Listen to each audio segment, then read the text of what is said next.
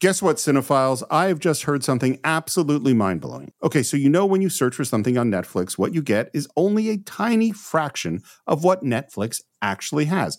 Netflix actually has more than 18,000 titles globally, but only like 6,000 of those are available in the US. So you're missing out on literally thousands of great shows, unless you use ExpressVPN. Yeah, Steve, ExpressVPN is an app that lets you change your online location. So, like, for example, if you're looking for stuff that's from another country, you're based here in the United States, you can actually change your online location to Australia or the UK so you can control where you want Netflix to think you're located. They have over 100 different locations there on ExpressVPN. So you can gain access to like thousands of new shows no matter where you live. And this works with many other streaming services too there. You guys have Disney Plus or Hulu or Max or the BBC iPlayer, which is the one I use. I know I've used ExpressVPN to connect to Australia because I really love this show called Have You Been Paying Attention? I just put myself in Melbourne and I get access to it. You sign up using your email, but you immediately get access to the stuff.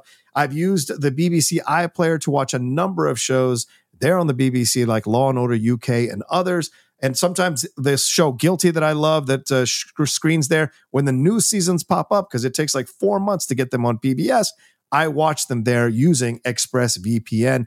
And it's incredible how easy it is and how simple it is to use. So why should you use ExpressVPN? Well, first of all, it is super fast. That means you can stream everything in HD with no buffering. It works on any device. So I'm an Apple guy, which means I've already installed it on my Mac, on my iPhone, on my iPad, and on my Apple TV. I'd install it on my Apple Watch if I could, and it encrypts your data. Now, this is hugely important because it protects your privacy and your security to keep you safe from hackers.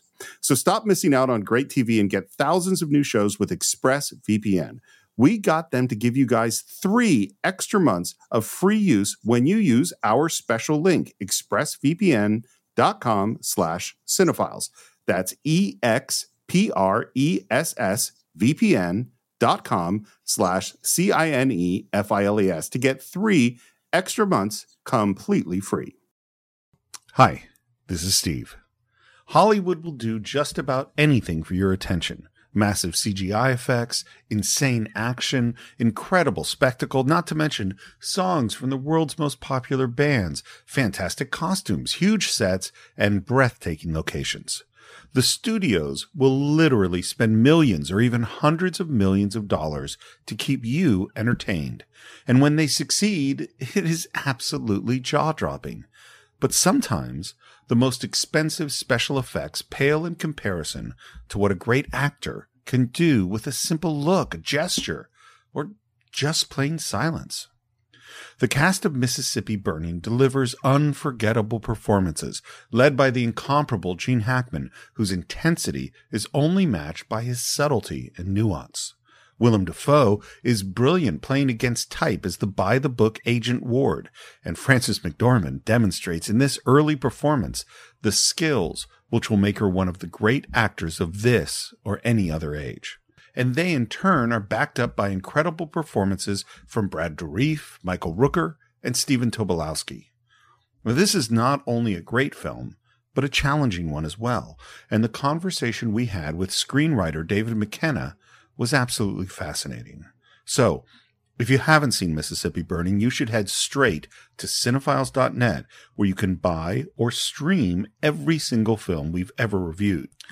And if you happen to support the show on patreon.com/thecинephiles, right now you could be listening to John and I discuss everyone's favorite secret agent, James Bond, his history, the actors who've played him, and what we might want to see in future versions of 007. And just a reminder, since it's now 2021, there is a whole new year of movies eligible for the Cinephile treatment. And if you want to help us pick which 2011 film we tackle first, you need to make your voice heard on our annual listener survey, which you can find at www.surveymonkey.com/r/VQHXMX5. Don't worry, you can find a link in the show notes. So that's a Cinephile short on James Bond, on Patreon, our annual listener survey at surveymonkey.com/r/VQHXMX5, and Mississippi Burning Part 2 with special guest David McKenna this Friday on The Cinephiles. We're not killers. That's the difference between them and us. That's the difference between them and you.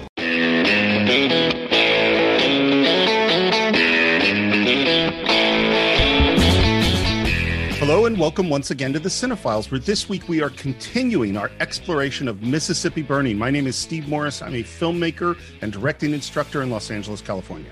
What's up, everyone? My name is John Roca. I'm a writer, producer, and host over on the Outlaw Nation, and a big fan of the movie again. We're coming back for part 2 of this, and an even bigger fan of David McKenna, our guest. I mean, this guy's awesome. So I'm very excited to be sitting back down again with him and with Steve to talk about this movie. Well, and if you listen to part 1, you know that David McKenna is the writer of American History X, Blow, and SWAT, was the creator and executive producer of E-Ring on NBC, and right now has the film Embattled, starring Stephen Dorff. It's playing on all the big streaming media, including Apple TV and Amazon. David, welcome back to the Cinephiles. Steve and John, it's an honor to be with you. Thank you. It's such a sign of us going into a 2-part episode because we had basically such an incredible time talking with you on part 1. We just didn't want to stop. Yeah, true. But I like that he's not lifting weights this time. You know, he's a very manly dude. So I like that he's put down the weights this time, and he's really focused on doing it for episode 2. So I'm ready for it. So where we left off, Gene Hackman had just come into intimate and violent contact with Michael Rooker's private parts. Hey. The thing that just occurred to me is that Rooker's arrogance in the moments before he gets his balls grabbed is really the same as the arrogance. Remember we were talking about that white driver of the car at the very beginning of the movie who felt that he was, surrounded by some mystical protection. And that's what Rooker thinks. He literally is telling an FBI guy, he's threatening an FBI guy because he feels so safe in his world, you know? Yeah. Great point.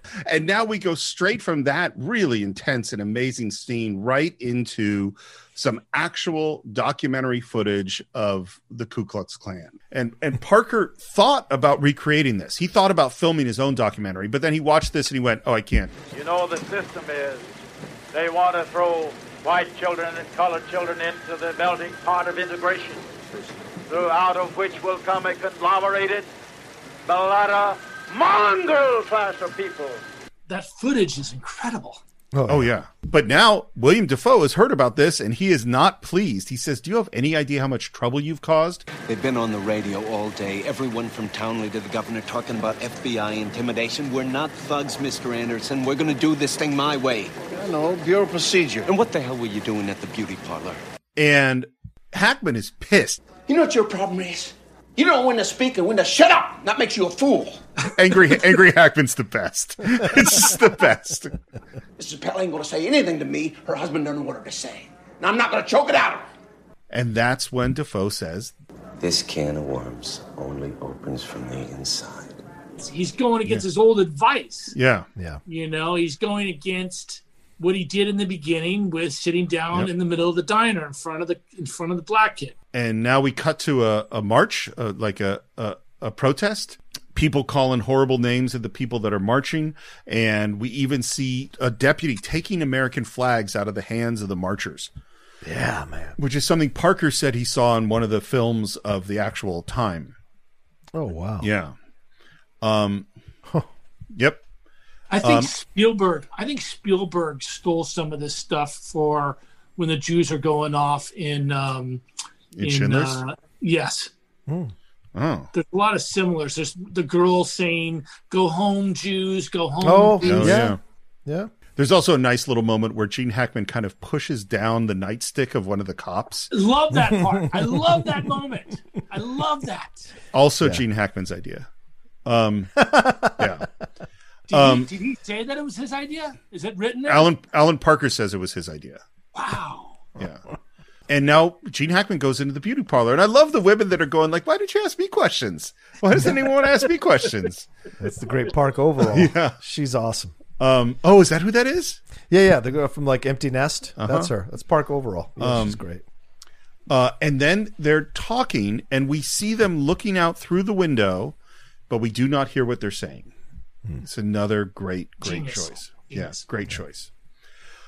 We're at some kind of stakeout and we see an African-American guy go outside of the sheriff's office and he starts to walk away. We see a truck turn its light on and starts to follow them. It peels out following them. Come on, let's go. We'll wait until they go back inside. They're chasing after this kid and Hackman is going, Come on, let's go. Come on. Wait until they go back inside. So what's so interesting about this moment is William Dafoe, his character is cold. And Hackman's character is hot. Because what Willem Dafoe is doing is he knows that this kid could get killed, but he is not going to go until he gets the evidence. He gets it set up the way he needs it to be set up. That's some cold shit. And they finally do go inside and they take off and we follow into the woods and it's beautifully shot, mostly lit by the car's headlights as we're sort of in a POV shot from behind our characters as they drive. There's the truck. Go up that little road there.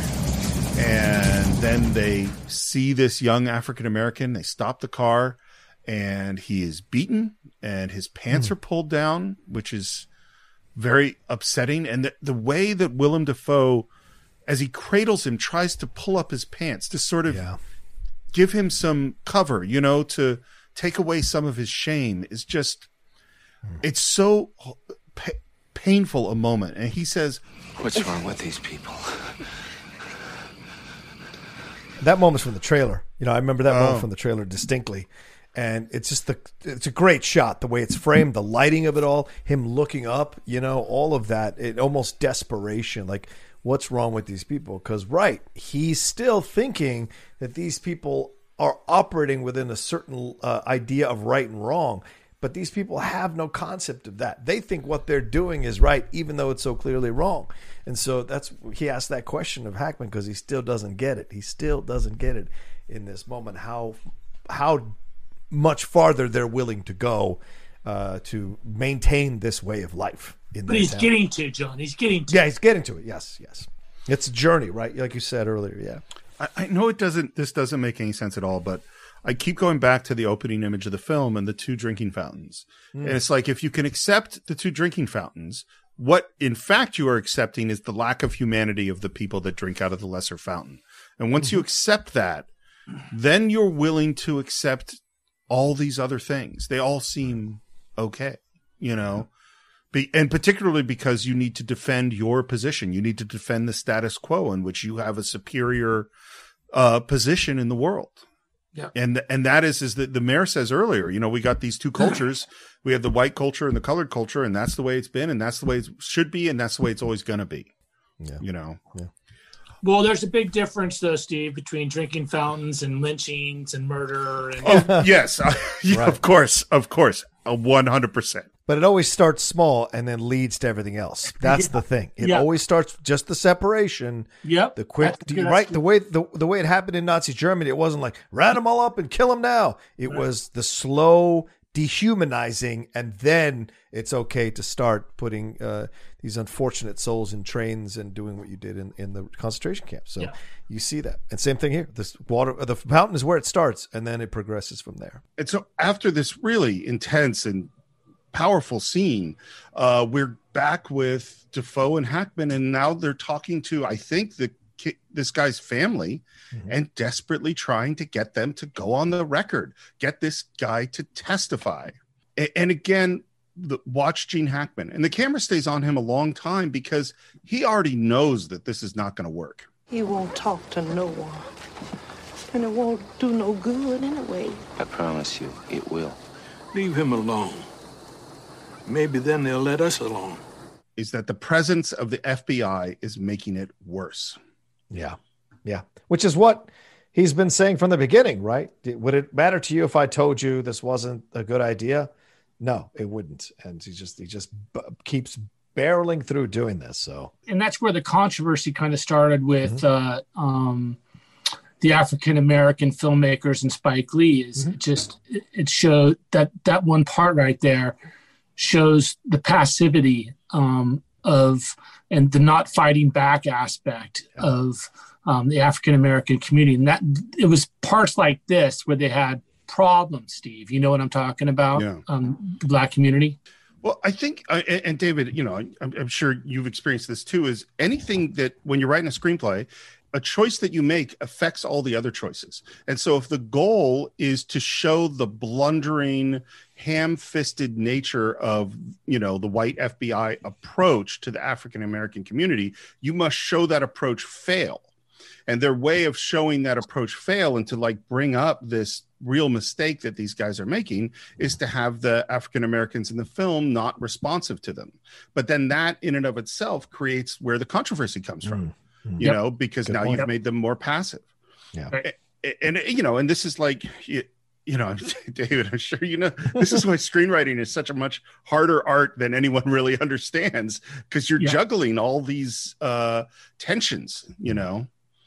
Especially nowadays. You didn't back in 1987 when this was in production, but nowadays, yes.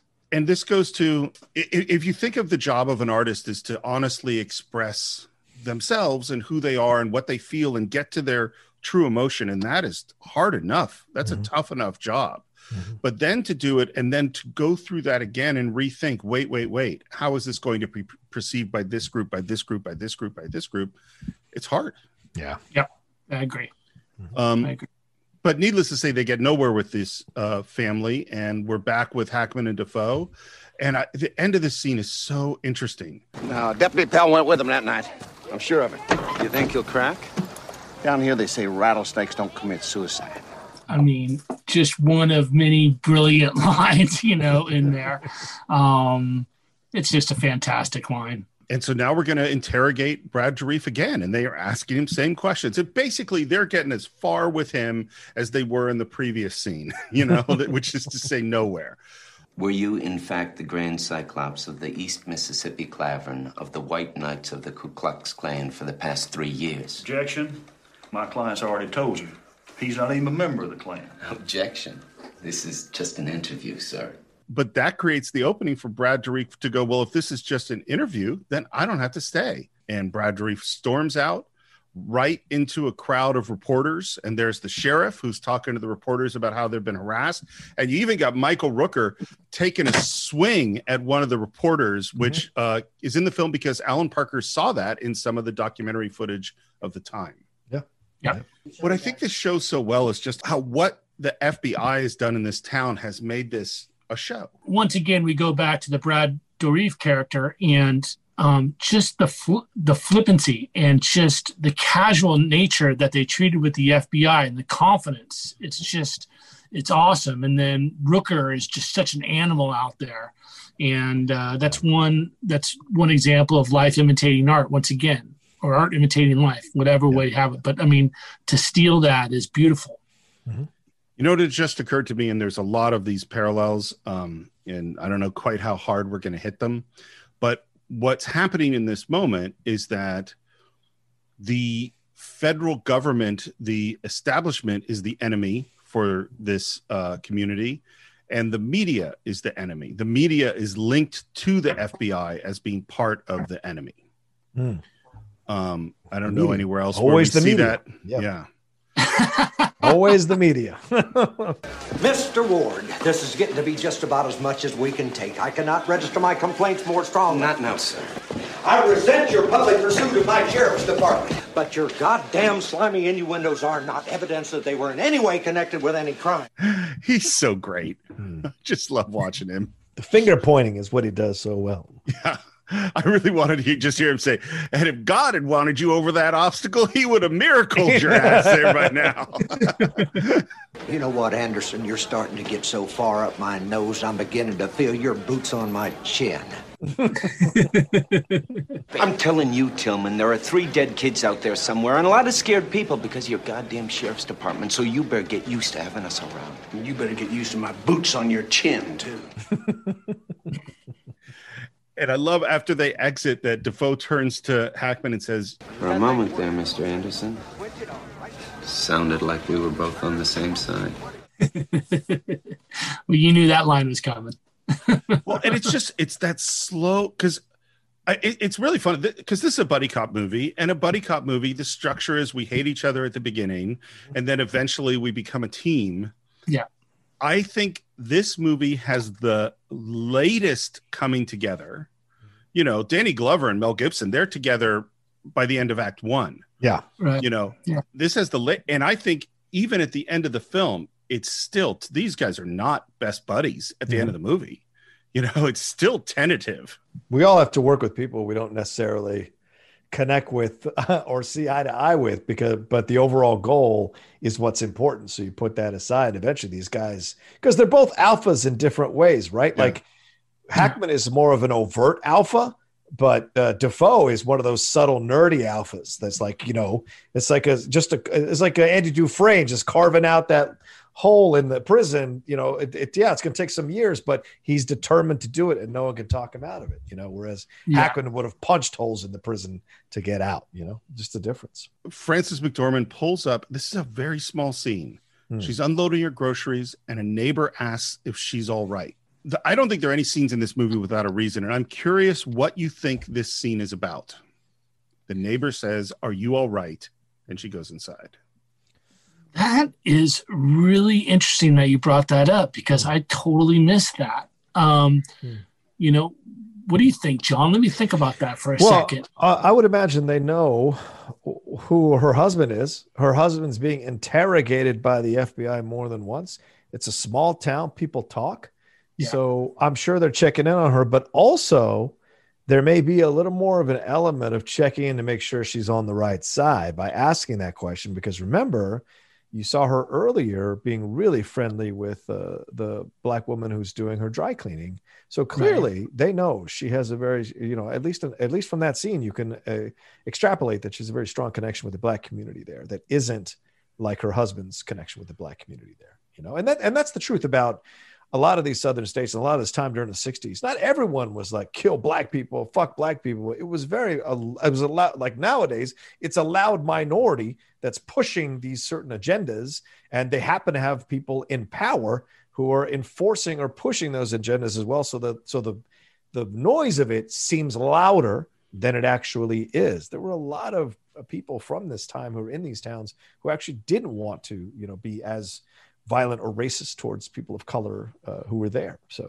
but you know, these are the people that we're dealing with here in this movie. I don't even think I want to add on to that. I think that's brilliant. You know, I mean, because you don't know, the question is so innocuous. It could almost be a veiled threat of sorts. Yeah, right. Exactly. Are you on the right side here? Yeah. Steve, what's your thoughts, Steve, since you asked the question? What's your answer? When I first watched the film, it was just Gene Hackman's watching her and she's coming home. And then when I watched the commentary track and I was kind of looking at the scene, I'm like, why is this here? Right after she goes inside, she leans against the door for a moment.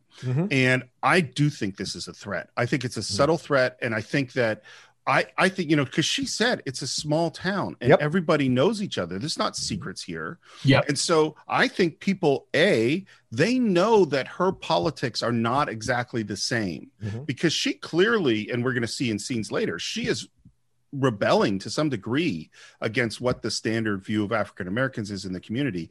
I also think that people know her marriage isn't that great. Yeah, true. You know what I mean? And so her neighbor saying, "Are you all right?" is saying, I do think it's a threat. I think it's saying you better stick with us. You're part of our community. Yeah. Don't side with these other people. Plus, who has she publicly been talking to? Right. She's been talking to Gene Hackman. Yeah. You know, how many of those women in the hair salon have been talking to their husbands about her talking to Gene Hackman? Yeah. Yep. And now we have another, what I can only describe as, and should be described as, terrorist attacks. Yeah. You know, violence used to create fear in a community, and it is a smoking box that gets put on a kid's house, you know, in front of a kid's house, and, you know, they blow up another house. There are so many of these in the movie, Steve and David. Do you think Alan Parker because remember, in this movie, it's an hour and 40 minutes, an hour and 45 minutes before we finally get that break in the case. And then the movie careens to a satisfying ending to what happens to these people. But there is constant, these constant explosions and attacks. Do you think Alan does this throughout the movie on purpose to constantly keep you from feeling comfortable? Like as soon as you're starting to be in a certain place where you might get a little bit of rhythm or comfort of what's happening, boom, here's another explosion. Never forget the threat is always there and real and can happen at any moment. Because, I mean, there are so many of these occurrences throughout the movie. It's relentless. And maybe that's kind of how it was at the time. I mean, I think that what they're conveying is, hey, you know, you're never safe. Don't ever get comfortable. Steve, what house was this again? I don't exactly remember what. I'm not 100% sure, and I don't think they make it quite clear in the movie, but my feeling is, I don't know, but it's possible it's the same house of the family of the guy that got beat up that Defoe cradled in his arms that they were later trying to get to testify. Oh, yeah. That seems the most logical. Okay. But I don't think they make it crystal clear. Just to comment, because I was thinking, John, about what you were just asking is, you know, this movie it's an issue political film masquerading as a thriller detective story. Yes, of course. Because there isn't really we know who the bad guys are. I just mentioned Lethal Weapon, but it's like, they're not trying to find the bad guys or figure out what's going on. Right. We know what's going on. It's all about them blundering into this world and the consequences and us through them seeing the level of fear and oppression that exists within this world. The difference between this and like a whodunit is there's not really a major villain in a whodunit. Right. Until the very end when you find out what happens, you know, and that's a difference here on these type of movies, which is really interesting because we know who the villains are. We know who the cops are, and the rest is, you know, process. And that's what we love we love watching process. We love watching how these guys put clues together on how they're going to bust these guys. Yeah. You know, and interrogate and try to break them down. Right. Law and Order Criminal Intent is this way. Like it starts out with the villain, you know who the person is that committed the crime right from the beginning. But the journey is backwards. As opposed to Law and Order is forwards, trying to figure out who did it. In Criminal Intent, you know immediately. So you're going backwards through the show as they try to find the person who has the evidence to finally convict the person, or the confession, get that confession to finally convict the person who is actually guilty. So in this way, too, they're pounding on all the doors, interrogating all these people because they want to get that final confession or that final piece of evidence that convicts all these people. And in the real case, it took them 3 years.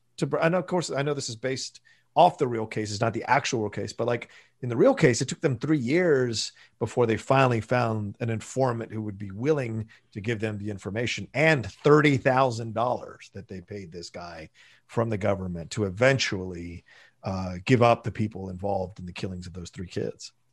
I'm just still thinking about this. And what's so interesting is that everything you just say about the structure of the whodunit and the Law and Order versus, you know, that's all true. Yeah. And yet this is trying to do this other thing.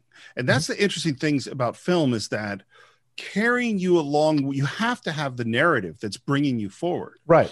But what it's also doing at the same time is trying to do something else, which is to create a feeling and create a sense of an issue. And it's funny, David and I were talking just before we started recording. I mentioned this Great White Shark film that I'd done. Both for Hoover and I, my partner on it, we weren't trying to say something about great white sharks as much as we were trying to say something about humans and about fear. That was really the theme of the film, was why are we afraid?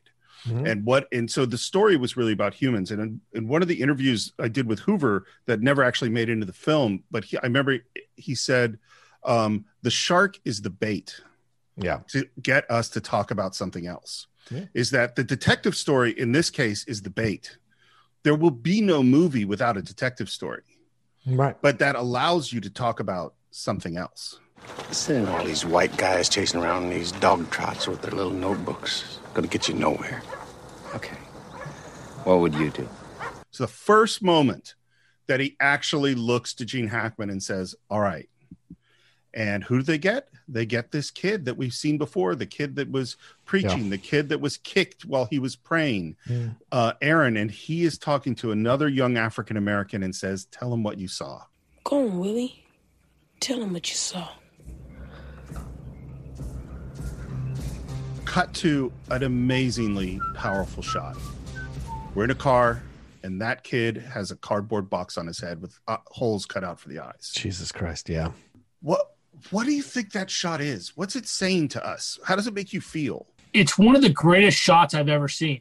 And just from the turns, they're going through the street and there's no lanes. Where are they driving? It's just like, and they've got Parker set up the camera ahead, and you got that score. Dun, dun, dun, dun, dun, dun, dun, dun. And it's just incredible. It is one of the most powerful shots in the entire movie, and it's so original. Him and the DP. What's the DP's name? Peter Bijou, right? Bijou, yeah. They must. It to me, it's just genius, and it's why directors get paid the big bucks, and it's why just the creativity. You could do this as a normal, it was obviously well thought out. What do you think, John? It was so well planned. Yeah, absolutely. And the vibe it's meant to give off is one of absolute terror and danger. It's haunting. And to put you in, because it's no longer like, where you see in the hoods or whatever, a cardboard box like that, it makes you even more like in the NFL, right? Those, when the Saints were terrible, they'd wear those paper bags and put holes in them. Right. And that was to showcase that we're all the same in the shame that we feel supporting this team. And in the same way that this is where a hood can decorate you and make it very clear that you're a KKK person or an executioner, even if you use a black hood with the holes cut out, a cardboard box eliminates your individuality and makes you non-distinct. So therefore you're even more subhuman. It's a subconscious thing where you look at someone like that and they're even more subhuman because you can't see their face or even make out their face through the hood. That's a problem I have with this being one of my favorite movies, is I've seen it so many times that I take that moment for granted. and now I, as a writer and maybe a director someday, I'm looking at that shot and I'm just going, it's fabulous with the music. It really is. It's one of my favorite parts of the whole movie. Yeah. So, and I also think it's interesting. It's like, what have we been looking at as our bad guys? What's the symbol of our bad guys? Guys in hoods with holes for eyes. Good point. So I think but I also think, and this is what's so interesting about film, because I think the moment is amazing. I think it's extremely powerful. And I think if your perception watching this movie is that you're getting angrier and angrier about the passivity of the African Americans, and then you take who is arguably among the most heroic African American characters in this film, he has 0 lines. Yeah. And the most powerful shot of him is essentially him, his face covered and him unspeaking. Yeah. Yeah. And we could look at this shot and go, oh my God, this is so powerful. But this shot also could make you really, really pissed off, Yeah. And part of it is its power. That's what its power is doing. It's powerful regardless, but depending on your perspective, you have a very different reaction. Yeah. So we're in court. It's happened. We've brought guys to trial. I think everything's going to be okay. This scene, this judge, they pronounce them guilty. The guys stand up. Immediately, the judge immediately says the court understands the crimes you committed were brought about by outside influences. Oh, God. Outsiders have come into Jessup County, and they've been people of low morality and unhygienic. And their presence here has provoked a lot of people. And as we see this, yes, we see the reactions of Gene Hackman and Willem Dafoe, but even more powerfully is the segregated balcony with the faces of silent again, African Americans watching this. Yeah. I want to bring something up to you guys, and I want to see what you think about it as I was watching it this time, because that scene echoes To Kill a Mockingbird. It is the reverse of To Kill a Mockingbird, where they stand up, your daddy's passing. That's out of respect for what he was able to do in that court and what the judgment was at the end, right? Well, no, because he loses the case. I know he does, but the nobility of how he does it, right? Yeah. There's a respect. Whereas this shot is almost similar, where you're looking up into the gallery and there's that sense of helplessness and desperation there. And it just kind of, I just found myself in wondering if Alan Parker did that as kind of an homage to Kill a Mockingbird, as a reverse thing where it shows you. I think it's a great point. You know, I never thought about it. I think you're totally right. I love the expression on the black woman's face. Yeah. You know, he keeps on going, the one on the balcony, and you know what her expression says to me is it's expected. There's no surprise here. No surprise nothing to see here. Great point. And so I thought that was a pretty powerful, strong moment, especially for that woman. I know there are people that listen to our show that always get upset when we get into politics, and I understand that. And believe it or not, John and I try to avoid it on shows that on films that it doesn't matter. But this film is not one of those. It's very this clear. film is about something, and watching white men get off on the attack of an African American and seeing them watch the miscarriage of justice. And we have to go to how many times have people in the African American community seen that the justice system does not work for them? You know, how many times have they said those guys aren't going to get convicted?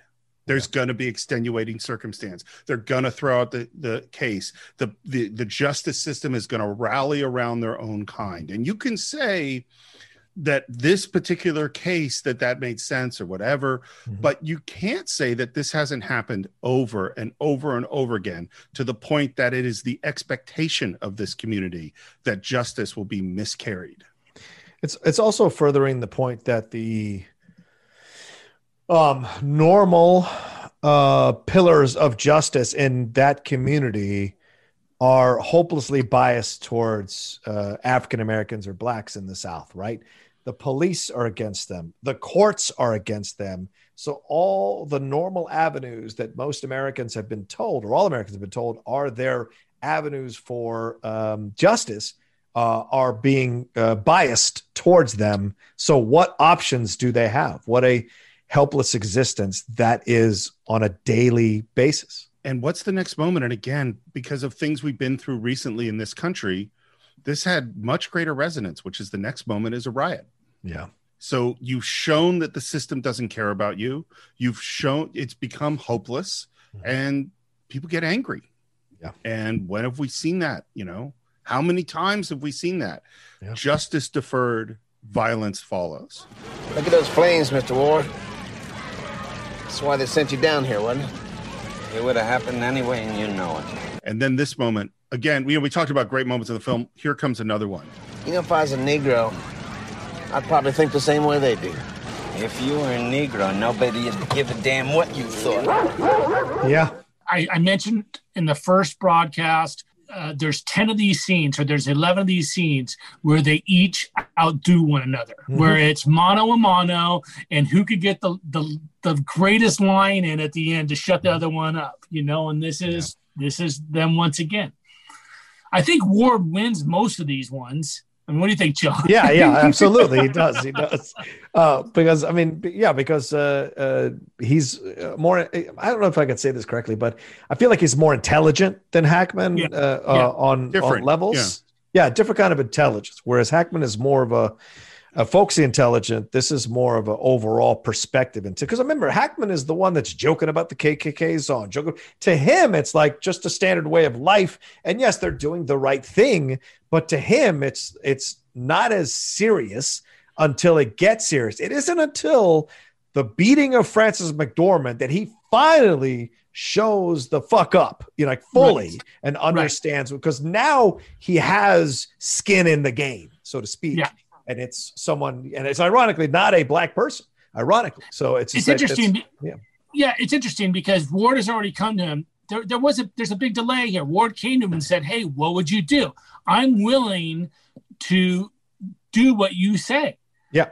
Right. But there's this lull that happens during this period with the trial and the riots and all this stuff until Gene Hackman really starts to implement his plan. Yep. Well, and I think the way Ward is coming at this is and it comes out in this scene, is he says this would have happened anyway, because what he's decided is that the situation is so terrible and it has gone on forever and will continue to go on forever, that whatever, consequences there are to his actions are worth it. Even if, because it goes back to something I said in the last episode, he's cold. Yes. Hackman is hot. Yeah. Hackman goes with emotion, whereas Ward is like, if people get hurt, people are going to get hurt. People are going to get hurt anyway, and he's willing to have not only himself get killed, but he's willing to have other people get killed in order to accomplish what he wants to accomplish. Yeah. We've seen a lot of difficult scenes. We've seen scenes from the very opening scene, which is so brutal, and multiple other scenes of attacks and burnings and beatings. And now we have the worst one. It's nighttime. We're at the house of Aaron, the kid that we've met many times. And here comes another fire, and the family gets up. Aaron. Take your mama, your grandmama, and the children out the back door. You hear? When you hit the road, keep going. You understand? Keep going, son. And he gets his shoes on and grabs a gun, and he's done. Who's there? If you're in there, come on out. You hear? I ain't taking this shit no more. And then he turns around for a moment, gets hit on the back from behind, dragged through the mud, and this is the lynching.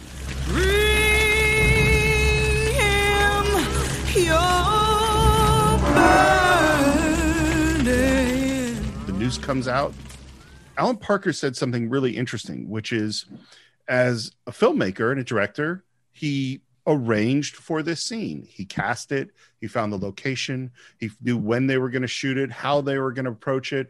And that's all clinical. His job as a professional is to shoot this scene.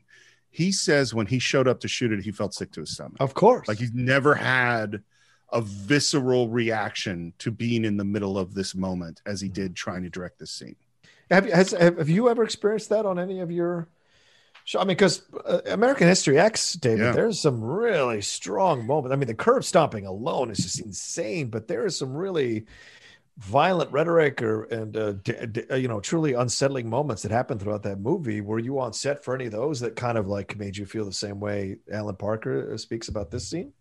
Yeah, I was on the set the whole time. Wow. I was young. Mm-hmm. I don't think I was necessarily mature enough to understand the ramifications of some of those scenes like I am today. Right. When I watched this scene where I watched them literally put him in the noose and hang him, I almost cried. And it was really visceral for me and very emotional. Nothing like American History X was just a guy kind of on a tirade out of control. This was more of a huge just statement on the historical treatment of Black people going back hundreds of years. Great point. We finally get to see it for the first time because most of us have never seen it, right? Yeah. I mean, I don't think, have you ever seen it on film before? Just in documentaries. You've seen and the pictures. I mean, and something Steve and I covered, right? The Civil War. You saw how some of those whippings and the contraptions they came up with to dehumanize the slaves. That leaves you with such a powerful reaction. But the actual showing of a lynching, and I don't know if there was one in Roots. It's been a long time since I've seen Roots, but I imagine there was stuff like that in Roots as well. Certainly violence. I don't remember a lynching, but I there could have been. Yeah, but this moment certainly bears so much weight when you're watching it, and just breaks your heart. And I'm not surprised that it elicited tears possibly when you were watching it, because he is trying to take a stand once and for all. And maybe this is what Alan is building up to, as I mentioned earlier, all these explosions, all these bombings, all these burnings, right? And finally someone says enough is enough. And to all the, and I don't know what the Black filmmakers and Spike Lee, I totally respect their points of view on this, but the way the film is constructed is to lead to this moment that even if they stood up to try to help,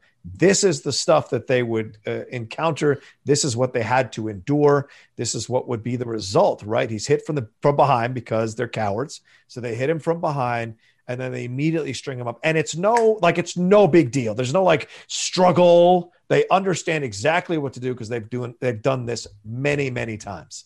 And you see it, and just the helplessness you feel as if it's very reminiscent to The Accused. When you're seeing Jodie Foster getting raped, you are so helpless in that moment watching it. I'll never forget that scene and my feelings in the theater. Same thing here. I remember in the theater just gripping my armchair out of rage because you can't do anything. And you're set up to watch. And this man who was so proud, seeing him reduced to just another statistic, getting lynched, his humanity erased from him by these racist idiots. It just it drives you insane. And it's even more heartbreaking when his son runs back, unhooks him, and he's still somewhat alive. And that's when I started to cry, when he's holding him and he's saying, "It's okay, Papa. Don't leave me, Papa. It's just you just hurt on the head." You're trying to, talk him back to life. And it's just like, man, and he's still alive, but you don't ever know for how long. But just that moment is so heartbreaking, man. So I read a few years ago, Bury My Heart at Wounded Knee, which is the book about the Native American experience. And it's one of those books, maybe I've mentioned it before on the show, but where going into it, I knew it was going to be bad. And because I knew some of the history, and it's so much worse, so far beyond what you can imagine how terrible it is, what happened to Native Americans in this country. And the reason I bring it up is there is a pattern that was really clear in the book, which was they'd make a deal with the American government would break the deal. The young men would get angry and they said, we have to fight back. We have to make a stand. Right. They would make the stand. They would get wiped out.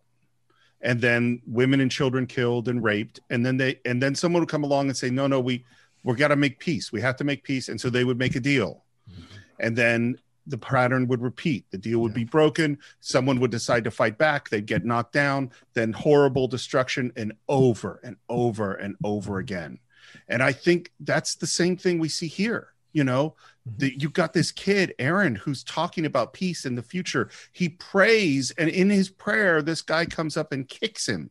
And then we convince someone to take the stand and to use the justice system to try to get justice. And there is no justice. And then what happens right after that is the lynching. Is that and the riot is in here too. Is like the pattern of, okay, we're going to believe in the system. The system doesn't work for us. We're going to fight against the system. We're going to get killed and beaten and injured, and we're going to give up. And then we're going to do it again, and we're going to do it again. And that pattern's still going on today. I looked up the statistics. There were 4,743 documented lynchings between 1882 and 1968. That's documented, which means there's probably many, many more. And for the purposes of the movie, that Aaron and his dad got this little kid to go in and testify against those guys. And so this is once again retribution. Yep. And then we cut to the next day. Again, we're in the ruins. We see the dead, burnt animals. By the way, these are real animals they bought from a butcher. And it really stunk. And so when they're putting handkerchiefs in front of their noses, that's because it stinks.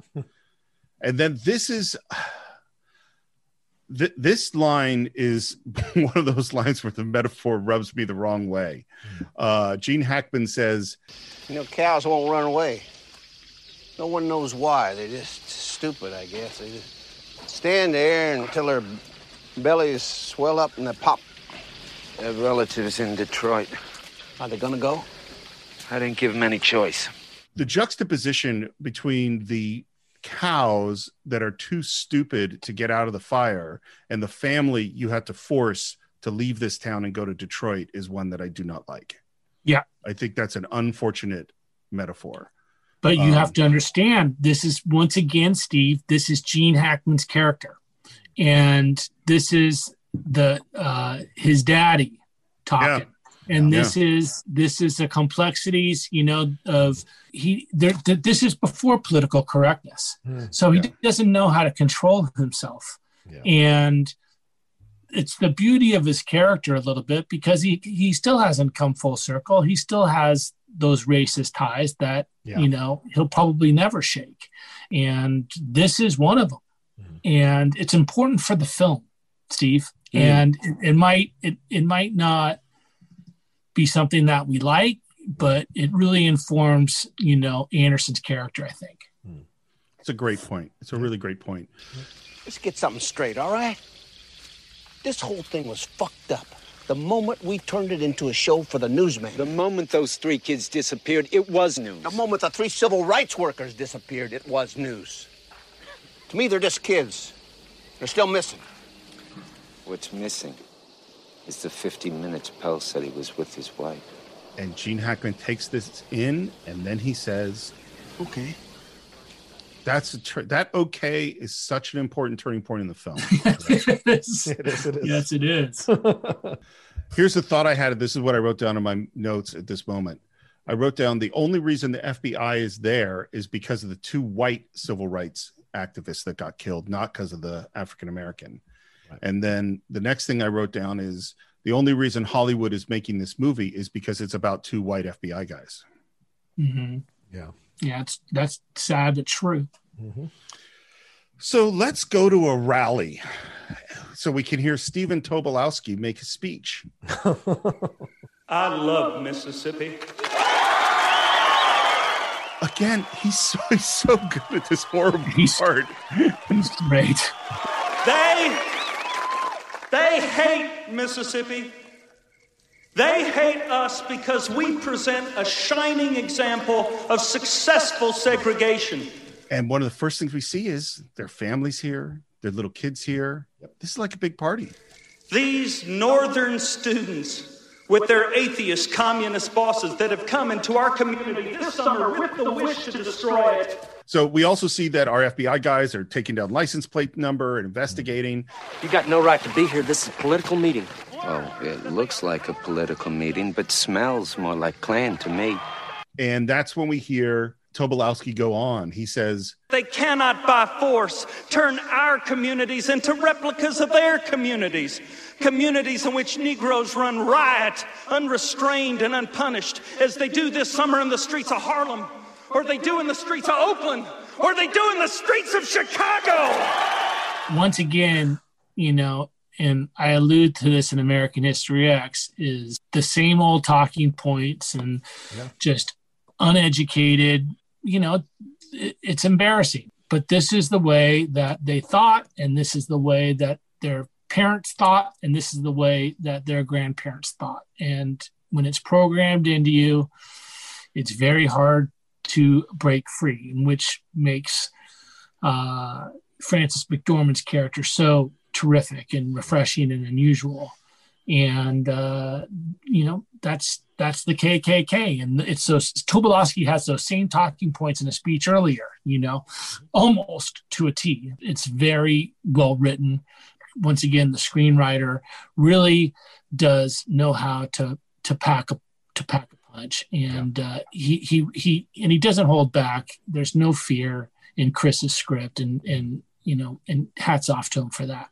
Once again, if you are tempted to look at this speech and go, man, this is something of the past, think about how often you've heard someone talk about thugs. Mm-hmm. Think about how often you heard cities being overrun by immigrants or sanctuary cities, or you've heard that low-cost housing is going to invade the suburbs and destroy them. It's the exact same logic points, and that's what they want to do to our communities. I mean, you're hearing this exact same stuff today. The language might not be quite as extreme as this language, but the basic point is the same. I would like to disagree with you. It's even more extreme nowadays, I think, than it was, because at least back then they were holding these rallies not on social media, not on camera, not purposely for a wide audience. I think the language is more extreme now. I think because you have to keep re-upping it, right? You have to keep making it more and more dangerous so that new generations keep coming back to it over and over again. We're a more extreme society, so therefore you have to appeal to us at a higher level of fear and a higher level of toxicity for us to listen. And that's a shame. It's a goddamn shame. Gene Hackman goes to visit Frances McDormand. Oh, man. Hatred isn't something you're born with. It gets taught. At school, they said segregation's what's said in the Bible. And she can quote chapter and verse. You get told it enough times, you believe it. And I don't think it's a coincidence that in the previous scene, we saw little kids listening to that speech. Parker shows at least 3 or 4 shots of kids' faces at that rally. Yes, purposefully. Yep. Because we understand the world as it's taught to us. You believe the hatred. You live it. You breathe it. You marry it. You marry it. That's her moment right there. You know, that speech. You live it. You breathe it. You marry it. I mean, Frances McDormand just. Oh my God! One of the great actors of all time, and one of the most unique and powerful careers. She's among the most fearless actors I can think of. Yeah, you know, absolutely. And her new film is getting so much acclaim as well. So, hopefully she'll be nominated again. Yeah, he touches her, she moves away. She ends up in this sort of hallway, distant. And here's what Alan Parker said. He says he doesn't want to impose on actors, particularly not on good actors. He gives them a few requirements, but doesn't tell them what to do because he wants to see what they do. You know, so he said where he wanted them to be at the end, which is in this hallway, but that was about it. This is the quote I really like from him. You can't create a performance. You can only create the circumstances where the actors can create a performance. You know, when you're directing actors, it's so difficult, especially if you write a script. I mean, I've been in the situation many times where, you know, they're not doing the scenes the way that, you know, I envisioned them when I wrote them. But then something magical happens. It might not happen right away, but, you know, in the past, I've whispered to directors and to try and get some sort of code word for him to speak with the actors. If you're listening out here and you want to direct movies, don't ever do a line read with an actor. Unless they specifically ask you to, which sometimes will happen. Will kill you. Yeah. And you will never work again. No, I'm just kidding. But it's amazing when you have good actors that can really sort of come together and figure out the emotion. I mean, Parker's exactly right. This is the trick. It's the trick when you're a director on how to handle if they're not getting to that point. Now with Hackman and Frances McDormand, you know, you don't have to worry. You know, you have to worry about other actors. But still, this is 2 actors at the top of their game from an emotional point of view. I mean, how do you go there? I mean, that's why you need to appreciate acting as much as they drive us crazy, you know, to see her go to this place in this scene. It's freaking remarkable. It also goes to the thing we were talking about Gene Hackman's character before, about the degree to which he genuinely cares about this person, is genuinely has a connection, is attracted, and needs to get information from her. Yeah. And the moment at which she moves away and then he goes towards her, I think you can see all that in his body. And the betrayal, this is a betrayal as well as a connection. Yeah. Like he's giving her an opportunity to confess that she needs, and he's there for her because he genuinely cares about her, and he's using her. My husband drove one of the cars that night. He tries to stop her on some level. Yeah. That's what you want to hear, isn't it? And what I find really interesting about the line, particularly the "isn't it," is she knows that conflict within Gene Hackman as well. Like she understands that this is part of the exchange that's happening in this moment. You know? Right. She's using him. Yeah. She's using him to finally get this off of her chest. And I'd like to give her a little bit of credit that she knows what the end result of this admission is going to be. Right. Like, you know what I'm saying? Listen, we're men. We think we're fucking smart. Women are smarter than us about this kind of shit. Yeah. They can play the long game better than we can because they've had to survive in a patriarchal society for so long. The long game is the only game that most can play because of the situation. So in this, I mean, because if you look at her at the end, it's very much like she gets the end result. It almost seems like that she wanted, which is to get rid of him. And sadly, she had to endure a terrible beating in order to make it happen. But he had been beating her emotionally probably for years. And so physically, she endured one and probably had smacked her, I bet, around a couple of times or a few times before. So she endured one more beating so that she could be rid of this. And she never like fully, indulges in the Hackman thing with that, which I think speaks volumes about her as a person as well. Well, and I think she wanted to do what's right. Yes, of course. It's all mixed in. Yeah, Yes. it's all in there. Yep. It's beautifully shot. They're in this hallway. We stay wide. We don't go in with them, which Parker shot. He shot close-ups and coverage and then made the very, very smart move to just stay wide. Did he say that on the commentary, Steve? Yeah. Yeah. Oh. Yeah. Wow. He said they tried cutting it in and it made it worse. And then they said, no, we'll just stay away. Stay back. Oh, wow. Love it. It's very similar. It's very similar to her talking at the window. Remember? It's so funny because as an editor, my instinct is always to cut. And that would be hard for me to not cut in, because editors want to cut. Do cinematographers want their nice wide shots to stay in the shot because it's so pretty? And editors like, well, I want to see that. And I want to see that. And I want to see that, You never see shots like that anymore with today's filmmakers. You know what I mean? And that's one of the stuff that drives you crazy. And we cut to the excavation because now we finally found the bodies and they're buried in an earthen dam, which is in fact where the actual bodies of the actual murderers were buried, is inside of an earthen dam. And now the pace picks up because they're bringing the bodies in, and Brad Dourif is one of the people with the gurneys bringing the bodies in. And we go in through these corridors and he gets pulled aside by the sheriff into another room. Clinton, you got some problems at home you need to tend to. What do you mean? I mean, pull your head out of your ass and get home. Cut to the house. Brad Dourif comes in with Michael Rooker and some other guys, and she knows. Yeah. Yeah, there's that. Yeah, right. Initially, she's just like, hey. And then when he sees the other guys, there's that moment. And then when he grabs her, and this is once again the incredible acting of Frances McDormand. There's no resisting. There's this utterance of sound from her mouth that immediately puts you, if you're watching it, in a place of utter desperation to help her and to wish this isn't happening. And it's brilliant acting, and she takes, and she, what he does to her and the punching, all of that. Well, and he does it in almost similar fashion too, right? Which we'll get to soon. Yeah.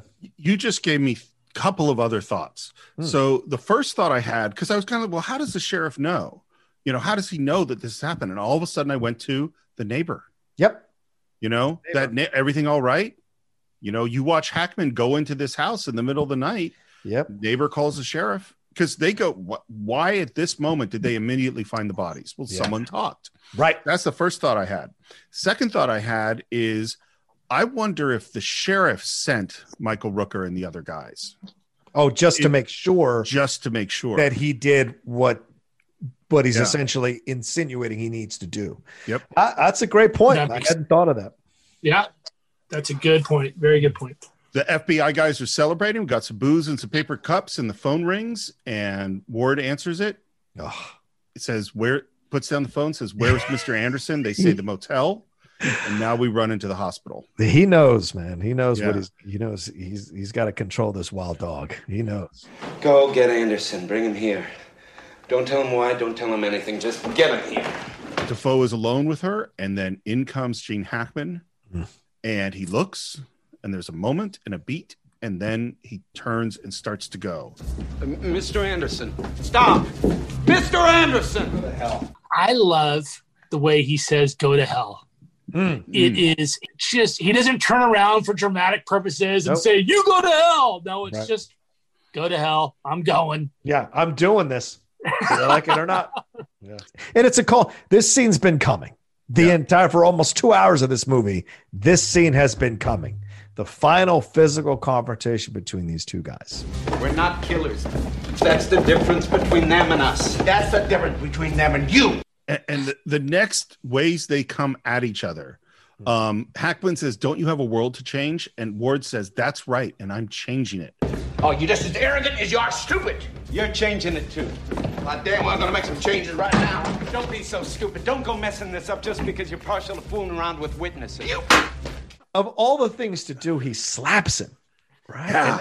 And Like we a as bitch. men, yeah, like a bitch. And we as men know that. Like the slap is, you punch meat. You don't slap meat. There's the thing about that masculinity wise that is Yeah. symbolic. So he Yeah. sees Ward, because Ward is thinner and more waifish looking. He sees Ward as almost somewhat His lesser son. than. Yeah, right. Exactly. He thinks he's weak. He Yeah. thinks that he just needs all these agents and he needs all this stuff. And from the very opening scene in the car, he was disrespectful. Oh, you're just a college boy, blah, blah, blah. Right. Yeah, You Kennedy know. boy. Yeah, Right. yeah. There you go. And this moment of literal physical reversal, because Hackman's got him down on the car. It's incredible. Yeah. And then Defoe flips him over and immediately has the gun on him. It don't mean shit to have a gun unless you're ready to use I'll it. kill you right now if you don't listen to what I have to tell you. He cocks the gun. And I love they smack the glasses off. I love that he doesn't have the glasses on. This is like, there's no barriers. They are looking at each other fully. By the way, you just reminded me, Parker said that William Dafoe didn't find his character, and this goes to something you've said many times, John, until he put the costume on, the hairstyle, and the glasses. It makes all the difference. As Yeah. an actor, it makes all the difference. You feel the character at that point. Yeah. This is the key casting of the movie with Defoe. If you get some corporate softy, this moment doesn't work. This is why, he saw Platoon. Yeah. Parker saw Platoon and he goes, okay, this guy in the movie is almost the moral center a little bit. Definitely the moral center. It just, and then remember he gets in a fight with Barnes and Platoon? Yeah. Oh, right. Remember when You remember when Barnes is going to kill the frickin' Vietnamese person and Defoe they go apeshit on each other? Yeah. This is kind of that scene, but Mississippi as opposed to Saigon. Right. Good point. Jesus, good point. I haven't seen Platoon in forever. It's been forever. Yeah. This scene is so great because Hackman thinks he's going to assert his dominance. Defoe instead asserts his dominance. They break apart, and then he says, we'll go after them together. You wouldn't know how. You're going to teach me how. You don't have the guts. Not only do I have the guts, I have the authority. We'll nail them any way we can, even your way. We do it my way. Your way. With my people. Whatever it takes. And Right. then we Give have, me a minute. Yeah. Give me a minute. And then we have the great button, which John, you brought up before. As he I love walks this by Bird, Kevin Dunn, and says, "You think he would have shot me?" Oh, Oh, absolutely, yes. sir. Absolutely, sir. No hesitation. No thinking about it. Nothing. Just boom. Because he's probably worked with this guy before, and he knows this guy is not to be underestimated. This scene right here is all Defoe, and it's all about his character. Yeah. And this is where he makes the leap officially. He's going to war. So far he's been playing by the rules. He's been playing by the rules against an enemy that has no rules. Right. And Hackman makes that perfectly abundantly clear, and it clicks with Ward here. And it's the beauty of the scene. Yep. Well, and you have to have the actor William Dafoe be able to go toe to toe with the actor Gene Hackman, which is not an easy thing to do. Yeah. So amazing. Here's what's crazy. So the last film we did, David, is The Untouchables. Yep. And I'm editing it right now. And in The Untouchables, you have the young straight arrow guy and the old grizzled guy who's ready to move outside the law. And the young straight arrow guy has to learn from the old grizzled guy how to get things done, moving. And it's like, it's the same thing. Yeah. Except, it's like we said before, in a buddy movie, usually they bond. They start to work together, end of act 1, early act 2. And that's certainly what happens in The Untouchables, Yeah. In this, we're near the end of the movie. There's been so much conflict between these guys. Right. What are you prepared to do? Just like a walk to bring a knife to a gunfight. We're at a funeral. But the state of Mississippi won't even allow these white boys to be buried in the same cemetery as this Negro boy. And it's Frankie Faison. I say I have no more love to give. I have only anger in my heart today, and I want you to be angry with me. I am sick and I am tired, and I want you to be sick and tired with me. I am sick and tired of going to the funerals of black men who have been murdered by white men. I am sick and tired of the people of this country who continue to allow these things to happen. What is an unalienable right if you are a Negro? What does it mean equal treatment under the law?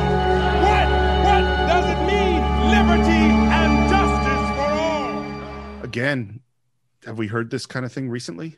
It's amazing, this movie, on just the precedent that it sets. Well, and what's amazing to me, I think it's almost the opposite, is there's been this thing that's been happening in America for 100 plus 200, 300 years. Yeah.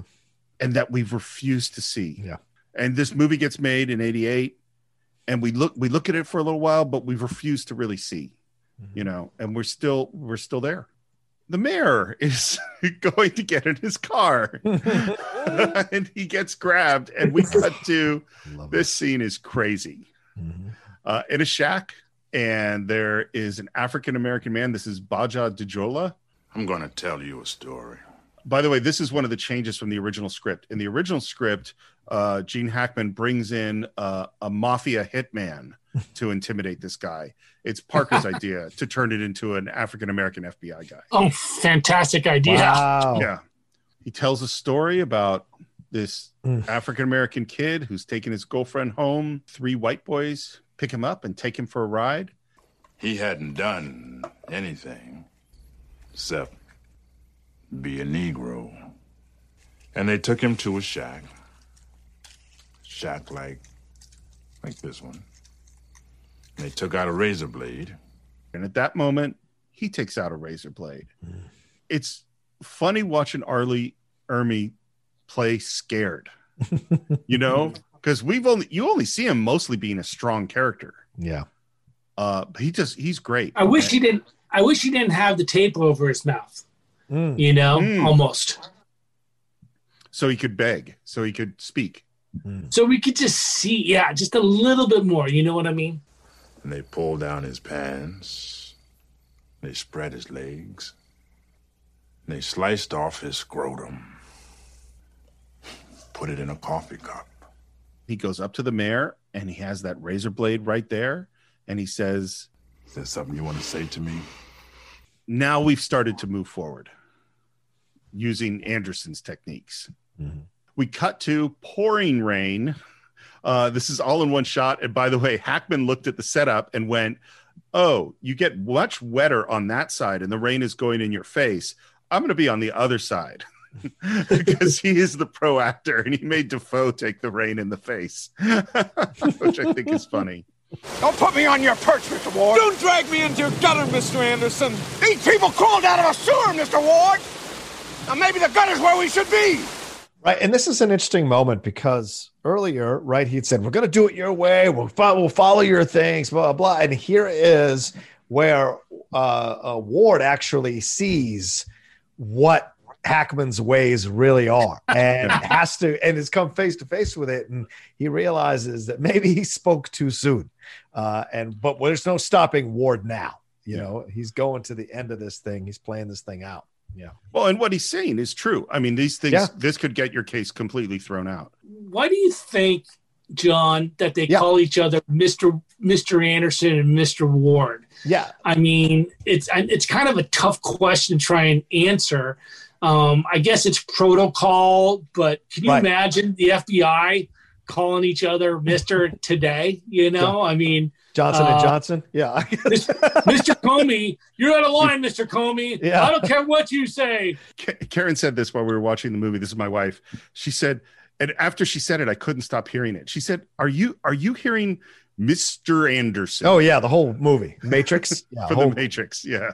And it might have been a reference to that, but maybe. But because it's later. But I think this is also the Mr. thing. Immediately, as an audience, subconsciously, you have to imply a certain level of respect for both of them as you're watching it as a viewer, right? But I also think this is, as Steve mentioned earlier, these guys aren't going to hang out later and, be best buds and do whatever. These are guys on a job.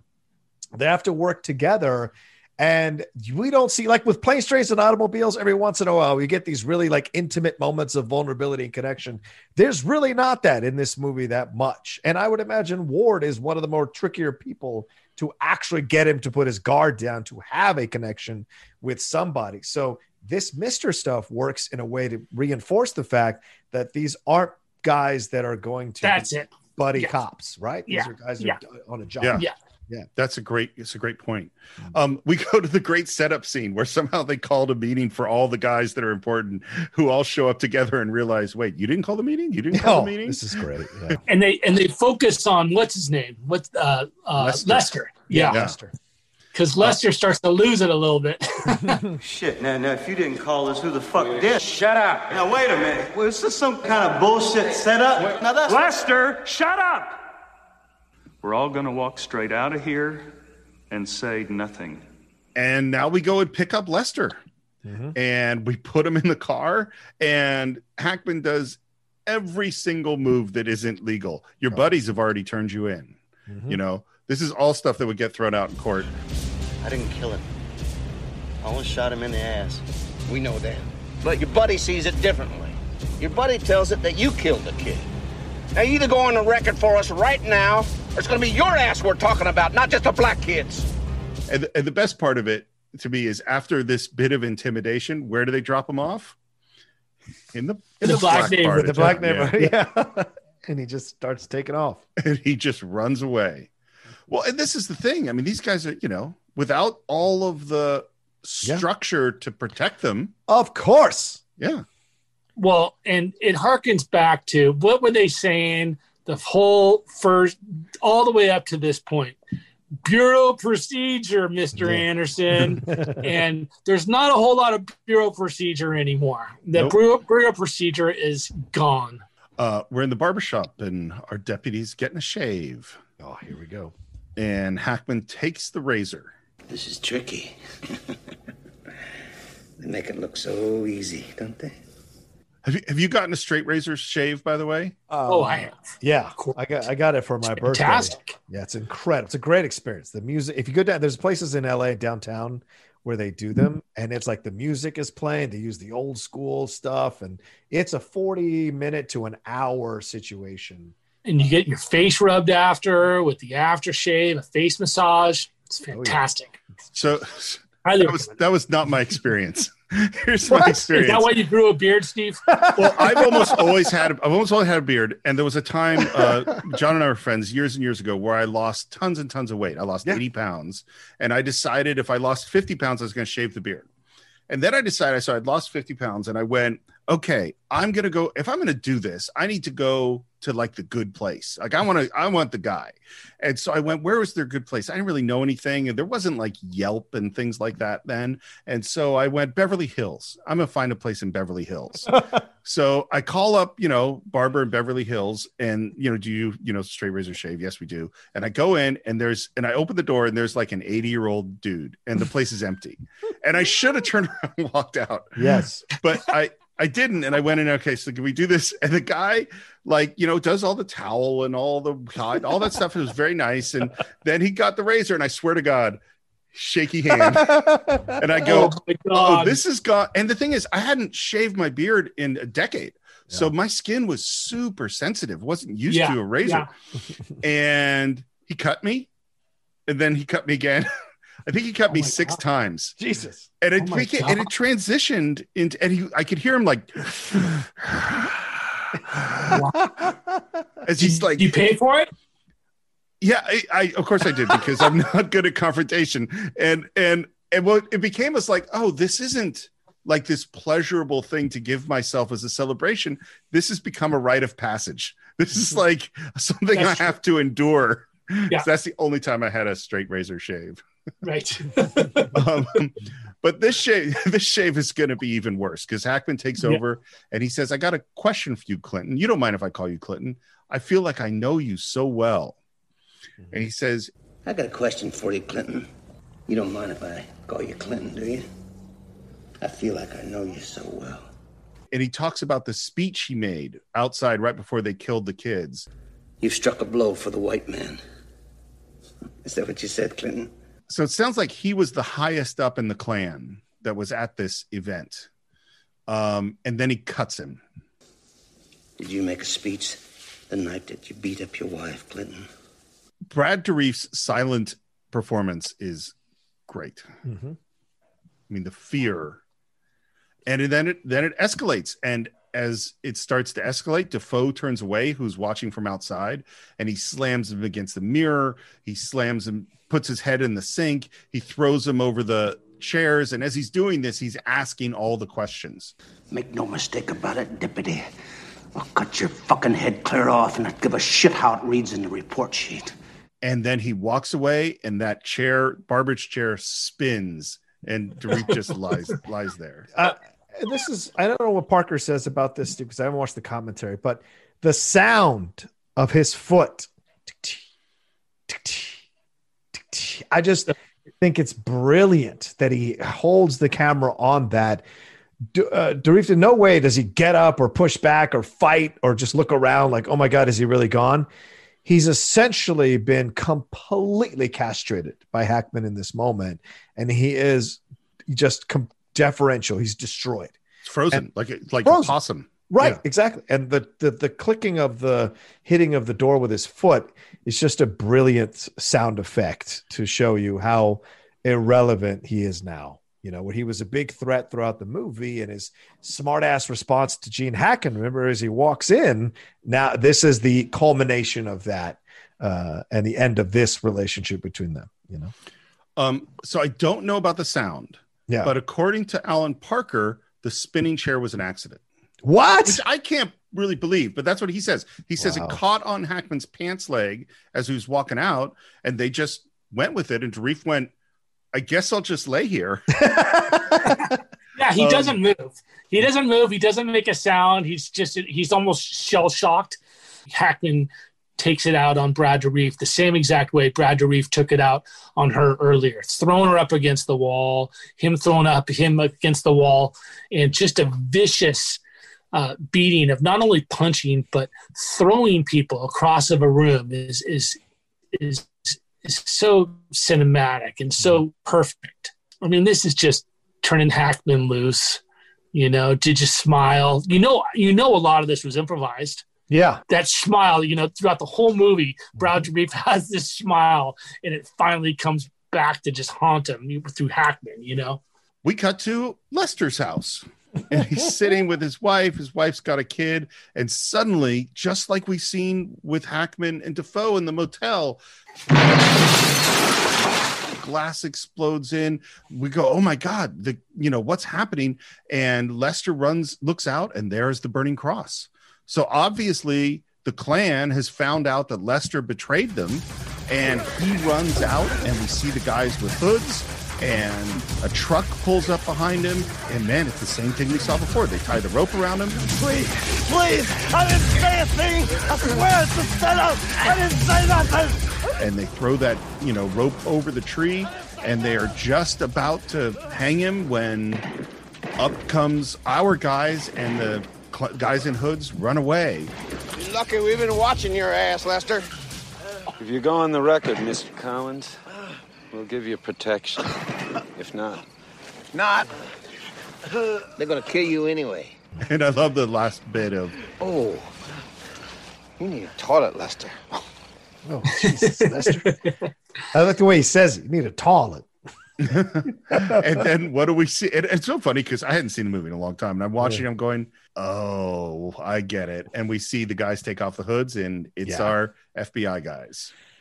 By the way, you know what's great is one of the FBI guys is Tobin Bell, who is Jigsaw from the Saw series. So Tobin Bell is so well known for playing villains and playing. So it's kind of rare to see him on the good side.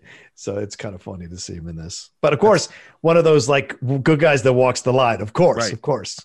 Well, when I don't think I mentioned it, but when the Hackman guys show up, they are quite clearly look different. Oh yeah, than the Ward guys. Oh yeah, for good reason. Yeah. Yeah, totally. Yeah. Gang. Yeah. There was an FBI informant, and he was later revealed to be Maynard King, who was a highway patrolman. He's the guy who informed for the FBI in this case. Yep. We cut to Michael Rooker doing some welding. We're only hearing music. There's no natural sound going on. And here are the FBI guys, and he starts to run, and there's Gene Hackman with the handcuffs, and it gives him a little wink. Mm-hmm. Yep. And this is sort of the wrap-up sequence. So we see him walking out of the courthouse and see in a freeze frame that he got 10 years for violation of civil rights. We see Lester got 3 years. Brad Dourif gets 7 years. The sheriff says, "I'll see you boys before supper." And he was acquitted. And then we go get Stephen Tobolowsky, and he gets 10 years. And then we have this weird moment where we cut to this FBI guys coming down the stairs, and there's someone in the foreground. And then we realize that the mayor, Arlie Ermy, has hung himself. Why did he do it? He wasn't even in on it. Wasn't even Klan. And then Ward makes this speech. Mr. Byrd, he was guilty. Anyone's guilty who watches this happen and pretends it isn't. He was guilty, all right. Just as guilty as the fanatics who pulled the trigger. Maybe we all are. Apparently the speech was much longer, and it had stuff about the senators are guilty, the governors are guilty, congressmen are guilty, everyone who ever laughed at a racist joke is guilty, everyone who held their tongue when someone said racist is guilty, and on and on and on. And Parker very wisely cut it out. Yeah. It's pretty preachy already. The message is there. And Hackman goes back to Frances McDormand's house, which has been wrecked. I'm real sorry. So am Where will you go? I. I'm not going anywhere. I'm staying. This is my home. Born here. Probably die here. If I had wanted to leave, I would have left by now. There's just a powerful, yeah. It's a powerful thing for her to say. There's enough good people around here to know what I did was right. And enough ladies like the way I fixed their hair. And he takes her hand and kisses her fingers and starts to go. And she says, "Hey, if you're ever in Des Moines, don't send me a postcard." It's the perfect way to end the movie and their relationship. You know, it's an impossible relationship between these two. They're too different, but at the same time, they're a lot alike. Mm-hmm. He's an FBI agent, and he's going to move on to the next case, and she knows it, and that's why she says that line. Mm-hmm. You know, I mean, it's hearkening back to the same line that he gave his wife. Yeah. And she doesn't want any part of that. She's just been through hell, and Hackman is more hell, and she knows it. Yeah. She's already been with a guy from the law. She's not going to go again. There you go. There you go. Oh, yeah, she's done it already. We hear the gospel music rise up. We cannot see in the future. And we cut to the singer, and this is Lanny McBride. She's the person who arranged all the gospel music for the shoot. And we see this big gathering, and there are white people and black people and white kids and adults and people from all walks of life. And that choice to me is a little too far, frankly. Oh, yeah. Yeah. Is it the Rocky IV moment? If you could change, I can change. It's like, look, everybody's coming together. And I think the movie is so dark. Yeah. And difficult that this ending doesn't. For me, I mean, I don't know how you guys feel about it. David, I think you can speak to this more. Is this a Hollywood executive coming in and going, you know what? We need a feel-good ending moment. Can you put in a church scene with everybody from all colors and all walks of life singing? Well, you know how I took it is I took it of all the stuff that's going on with Black Lives Matter, that there are a lot of white people in those marches and in those moments. And I do think that this is a sort of a turning point. I didn't feel the same way as you did, Steve. I was moved. I feel like I would have liked to have been one of those people there. I would have been honored to be one of those people there because those people probably are putting themselves at risk as well by being there. Mm-hmm. I think there's a lot of honor in this scene. And it didn't go too over the top with me. There was a few faces and all that, but I think it resonates completely to what we've seen on television lately. I think it works. You know, you might be a little right. I think I agree with you a little bit, but overall, I didn't have a problem with it. No, it just puts the button on this. Like, and Alan Parker was driven to make this film to highlight and showcase, and we said this at the beginning, right? How he wanted to take over some of the screenwriting on this because he wanted the audience to feel the effect of this, and then he wanted to leave them with this message that there is possibilities, right? Even the last line one of the last lines Frances McDormand says, there are good people here who know I did the right thing, right? That our initial reaction is to just paint the South in one way, always, constantly, but it's different. It's not a monolith. You know, there are plenty of people who knew what was happening was wrong. They just didn't have the power to stop it necessarily, or the immediate power to stop it, I guess I would say. And so seeing this scene, and it's the 80s, so I'm not surprised by a scene like this where it's like, boom, you know, this is what we're trying to go for. You know, and I took off of American History X, you know, the ending, Eddie Furlong's dead character quoting Abraham Lincoln. A lot of people gave me a lot of shit for writing that. But when you write a piece on race, you know, the reason why you do it is because you do want to affect change for the better, right? You know, or else why do it? And that's just how Parker's doing right here. This is his way of showing it. Yeah. And he's certainly entitled to it. It all goes to what is the emotional reaction of the audience, and not everyone's going to react the same, you know. And so my guess is, particularly in 1988, there were a lot of people crying seeing this moment. You know, I'm sure I did. You know, I did. Yeah. The fact of my reaction watching it this time in 2020 was slightly different. That's not, and the thing too, as whether you're a writer or director, you're editing the film, you're shooting for this emotion. You don't. You're making this choice. This is a choice I'm making. You know, you don't know how it's really going to go over. Right. Defoe and Hackman walk away from this funeral, and Defoe says, "You want to drive, Rupert?" Yeah. The Rupert is key. Oh God, I missed that. It's the first time he uses his actual name, because now there are possibilities for their relationship now at the end. Yeah. That's more Hollywood than the scene that we were talking about. Great point, man. And as they head off to the car, the camera pulls off of them and pushes in on a gravestone, a broken gravestone, and it says 1962, not forgotten. By the way, the actual gravestones of the victims of these murders were repeatedly desecrated for decades. Here's one interesting thing that I read. So this case was actually reopened in 2002 with the help of 3 high school students who worked on it as a school project. And they found one more person, Edgar Ray Killen, was charged for the 3 counts of manslaughter in 2005, sentenced to 60 years, and died in prison in 2018. Wow. So 3 high school kids and their teacher found this guy. Wow. Yeah. And he served more time than any of the original guys, because from what I read in the case files, they were convicted, but none of them served more than 5 years at that time. We obviously had a way more harsher view of justice later on in the 2000s, and so the sentence fit how society had changed viewing crimes like this. And another interesting tidbit is I was offered to write. Will Smith's company came to me to do the Edgar Ray Killen story. Get out yes, of here. And what happened is when he was in prison, he met a black kid who was in there for wrongful charges. And this black kid, Edgar Ray Killen, was regulated to a wheelchair. I forget what it was for.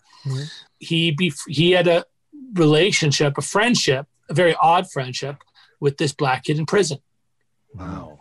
And the black kid was trying to sell this. He was one of the producers on it with Will Smith, and they were trying to get me to write it for free on spec. And I said, no, thank you. I've done want to cut me a check, you know, I might consider it, but you know, particularly when it's Will Smith's wants you to write something for free. Yeah. It's like, he still got that money. Yeah.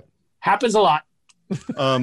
Here's something I read, and it just seems impossible to me, but according to what I read, they started shooting in March of 1988, wrapped in May of 88, and released the film in December of 88. Wow. It just seems crazy. That is so fast. Yeah. Well, they knew they had something. Orion knew they had something special, and they wanted to get it out for the Academy Awards. Here's, we've talked about this controversy around the film throughout. I want to give you a couple of the quotes that I saw regarding this, and take what you will. Coretta Scott King boycotted the film, and she said, "How long will we have to wait before Hollywood finds the courage and integrity to tell the stories of some of the many thousands of Black men, women, and children who put their lives on the line for equality?" There's nothing in that sentence I could disagree with. Yeah, fair. Merle Evers Williams, which is the wife of Medgar Evers, who's a slain civil rights advocate, said, "It was unfortunate that it was so narrow in scope and did not show one Black role model that today's youth who look at the movie could remember." Head of the NAACP said it reeks with dishonesty, deception, and fraud, and portrays African Americans as cowed, submissive, and blank-faced. The families of the actual slain civil rights workers hated it and felt that it used the murders of their family members to turn the FBI into heroes. So one person called this movie Rambo Meets the Klan, which I don't think that's accurate. I don't think that's what this is. I have to tell you, I have seen this movie many, many times, and never once did I feel like the FBI were necessarily, quote unquote, the heroes of this movie. To me, it is these two men, whether they were FBI or not, who were the heroes of this movie as they tried to get the answers and get the evidence they needed to convict these people. But I totally respect how people could look at it absolutely and extrapolate that. But for me, I've never walked away, feeling that way about the FBI. I don't know if any movie I've ever walked away feeling that way about the FBI. So. Well, and they're complicated people. I mean, they're far from white hat heroes. Here's what Alan Parker said, and I like the way he kind of frames this. He says, "This film is a fiction. It was very controversial. I hope many things will be made about the civil rights struggle. Some people think that it should have been something else, but in the end, I'm very proud of it. Is it the definitive civil rights story? No. Is it a civil rights story from a Black point of view? No. Did this film get made because the two heroes in it are still white? Possibly. But that's a reflection of American society as much as it is of the film industry. The point is the film was made, and if it opened up a debate to discuss racism in America, and if they used the inadequacy of my film to point that out, I'm still proud because I can only do one film. Would I have made the film the same way, even with all the controversy? Yes, I would." Absolutely. It's a damn terrific movie. And a lot of these comments they're justified in certain subtext, but this is a movie about two white guys and race and how they deal with it. This is at the time, the Black population was probably, less than 10%. I think it's around 13 or 14% now. Yep. And we had a great deal of racism coming out of white people around this time period out of the South. And here we address that. Here he attacks Gene with a character who is, for the most part, the beginning of a movie, a good old boy, a sheriff from Mississippi who undergoes a serious transformation on how he views race. Yep. And it's important and it works and it's good. And Dafoe goes not to the lengths of Mr. Anderson, but Mr. Ward goes through a change too. And if you want to make a movie, go off and make your movie about the civil rights movement. That's fine. Some of those movies have been made and I totally encourage it. But this is a movie that's an important movie. And it's a terrific movie. I mean, scene after scene after scene is incredibly compelling. And the characters are great. And yes, do I think that they have a case when it comes down to, some of the Black characters and the way they're portrayed? Yes.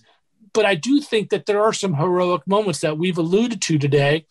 There are some heroic Black moments, and there are some heroic Black characters in this piece. And, Aaron's dad, where he's had enough. They're not just cowards. They're not just, laying down at the feet of the white man. They are fighting back in all the ways that they know how. And, the kid, just like you said earlier, John, the kid testifying, I mean, think about that brave soul. So I think a lot of those comments are unfair. I think this is a landmark piece of filmmaking on so many different fronts. Making a movie is not easy. And to have one this special where everybody comes together with the acting, the directing, the music, the production design, the cinematography, I mean, it's all exquisite. And, I see what some of these people are saying, but I also disagree on some of the stuff, and some of the stuff makes me a little bit angry because I really, really love this film, but I understand that they've lived it and they have a certain opinion on the way they've lived their lives, and I respect that fact. And that's the beauty of film, ladies and gentlemen. It's subjective, right? It is what you bring your experience to any film you watch, and you take from it what you take from it because of how you're built, how you're constructed, how you're emotionally built to process what you're watching. And Spike Lee and the people who felt negatively towards this film has as much validity as David does about championing this film, or any of us might have, Steve or I might have championed in this film. And I think it is a damn good film. And I don't see and no point do I see any of the black characters as weak or cowards or cowed. I see them as trying to find a way to navigate an incredibly difficult situation. Absolutely. Everything is against them, and every pillar of justice is corrupted and against them. And yet they endure. They are strong and they fight. And you're right. There are people who step forward and want to testify and want to push back and endure the physical brutalities and near lynching. All of it they endure. And they are there at the end singing in the church. We see them walking and protesting in the movie as well. We have a scene of them walking where Dafoe is walking with them. There is that, you know what I'm saying? And in the end, when you look at the real case, who solved the case? It really was the FBI who solved the case. What I think they're saying is they want to see stronger black characters. And I think there's nothing wrong with that. And certainly cinema through the 90s and into now, and especially now, it has become very paramount to show more three-dimensional black characters, more active black characters, more aggressive black characters in seeking justice, right? More activist black characters seeking justice. That's the progression of film. So Spike Lee's complaints are as important as Alan Parker's film for the end result that we have now as we walk into the 2020s, where we have what seems to be a groundswell of representation all across the board. What feels like overnight, studios have finally gotten the importance of what Spike Lee and the great critic Scott King have been saying, and others have been saying for multiple decades about the entertainment industry. But this film still matters because it's a historical piece of fiction about a time that is not as far away as we would like to believe. David, John, that was all great stuff. And I always go like, we're going to get to our final thoughts and good luck topping that. Yeah, I'm not done. That's it. That's my final thought. I'm done. The movie was nominated for 7 Oscars. The only thing it won is cinematography. As I think I said in the last time, this is one of those weird years because it's Rain Man. So Hoffman won for that. Gina Davis beat Frances McDormand and because of Accidental Tourist. Ridiculous. Yeah. That's crazy. Yeah. Nobody remembers Accidental Tourist. Anyway, yeah. And I think we are actually at final thoughts. So I don't know if you want to, Sean, you get to rest on your laurels. Yeah, that's it. That's all I have to say. David, do you have anything to add? Yeah, I do really want people to see this movie. I want people to watch the direction, watch the way the director and the cinematographer work together in crafting this piece. The acting is, and the casting is, I mean, if you're going to give an Academy Award out for casting, somebody certainly deserves one here. Great point. There are no small parts in this movie. And my biggest thing that I've been saying is just the music. The music turns this from a drama into a thriller. And that is about the biggest compliment you can give a guy with music in a case like this. I mean, this is a thriller. And the scenes from scene to scene, Steve, you have taken us through 25 to 30 great scenes. Think about that. You don't hear that in any movie. This movie is just loaded, and I'm just honored to be with both of you gentlemen today. Thank you so much for having me on the show.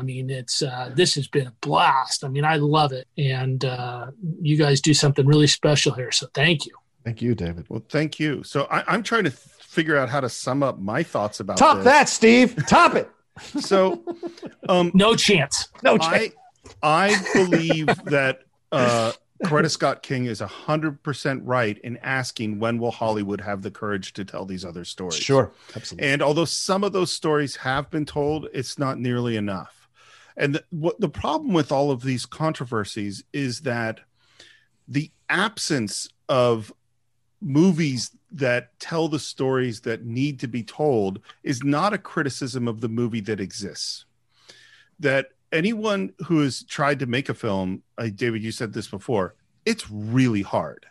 To make a good film is super, super hard. Every cut, every bit of casting, every costume, every place you put the camera, every piece, every music cue, all of that contributes to the whole. And the only job of the filmmaker is to tell a good story. And the pressure of how am I serving all of these different political ends, just like the pressure of how am I serving the studio, or how am I serving the toy line, or how am I serving, this particular actor's ego, all of those are the enemy of telling the good story. And I think that Alan Parker told an excellent story. I think he told a story that forces us to talk, and even the controversy of itself. And it's why I wanted to really not shy away from it, is really almost makes the film better. If you acknowledge it, if you look at it and think about it, because what does this movie want us to do? It wants us to examine this moment and to think about it. And I think that it succeeds so well in doing that. And in particular, because there are no easy answers in this movie. No. We don't go, hey, Gene Hackman's right. We don't go, Willem Dafoe's right. Yeah. We go like, oh, this is hard. And you don't even at the end of the movie go, okay, cool, it's all better. Because it certainly is not better. And I think what hit me most strongly in this is how many of those moments were terribly familiar. And so if it helps us think about anything, it shouldn't just be about the past. So that's what we think of Mississippi Burning. Of course, we always want to hear what you think. As always, you can visit our Facebook page. Just do a search for The Cinephiles. You can subscribe to the show on iTunes. If you do, please leave your reviews on iTunes. They're really, really important. You can also subscribe on YouTube, on Spotify, on Stitcher, on a whole bunch of other places. If you want to leave your comments on YouTube, we love getting them there. If you want to follow the show on Twitter, it's Cine_Files. On Instagram, The Cinephiles Podcast. You can support the show by going to patreon.com/The Cinephiles. You can buy or stream Mississippi Burning through Amazon Prime on cinephiles.net. And if you want to reach me, you can do it at SR Morris on Twitter, SR Morris1 on Instagram. John, how about you? Yeah, you can always find me at The Rocha Says on Twitter and on Instagram. And hey, if you want to come over and have some more discussions about film, entertainment, politics, or sports, come on over to my YouTube channel as well, youtube.com/John Rocha Says. See all the great content we got going on, all the great co-hosts and great conversations we have. And Steve and I recently did a watch along of the 200th episode documentary that Steve directed and edited about our show, celebrating the 200 episodes we'd had and all the great guests have been on it. So come over and watch that episode. I watched the documentary for the first time, and then Steve comes on and we do a great Q&A for about an hour about everything involved with the show, with the making of that documentary. So please go and watch that as well, and go subscribe to my channel. Absolutely. I couldn't watch it again. I've watched it enough. I want to watch it. I'm going to watch it. Oh, that'd be great. Well, and David, speaking of great conversations, this has been a fantastic conversation. Anytime you want to come back on the Cinephiles, let us know what movie you want to talk about, and we'll try to make it happen. Hell yeah. Hey, can I give a quick plug? Absolutely. Yeah, please. Of course.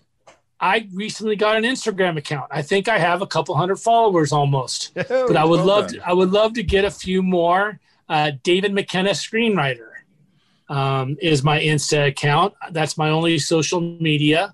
And I'm just trying to be cool with my kids, and it's not going very well. I gave up being cool when I was like 11. And also Embattled, please see it. It's a film I'm very proud of. It's on Amazon, Vudu, and Apple TV, and iTunes, I do believe. So it should be pretty easy to get. And stars Stephen Dorff, and Stephen is terrific in it, and Darren Mann as well. And we'll put up Embattled on all our social media and everywhere we can think of to help drive people to this movie. Awesome. So David, thank you again. Thank you, David. Thanks, Steve. It's been an incredible conversation. John. Good hanging with you, buddy. You too, brother, man. And I think that's it for this week, and we will see you next time for another great film on The Cinephiles.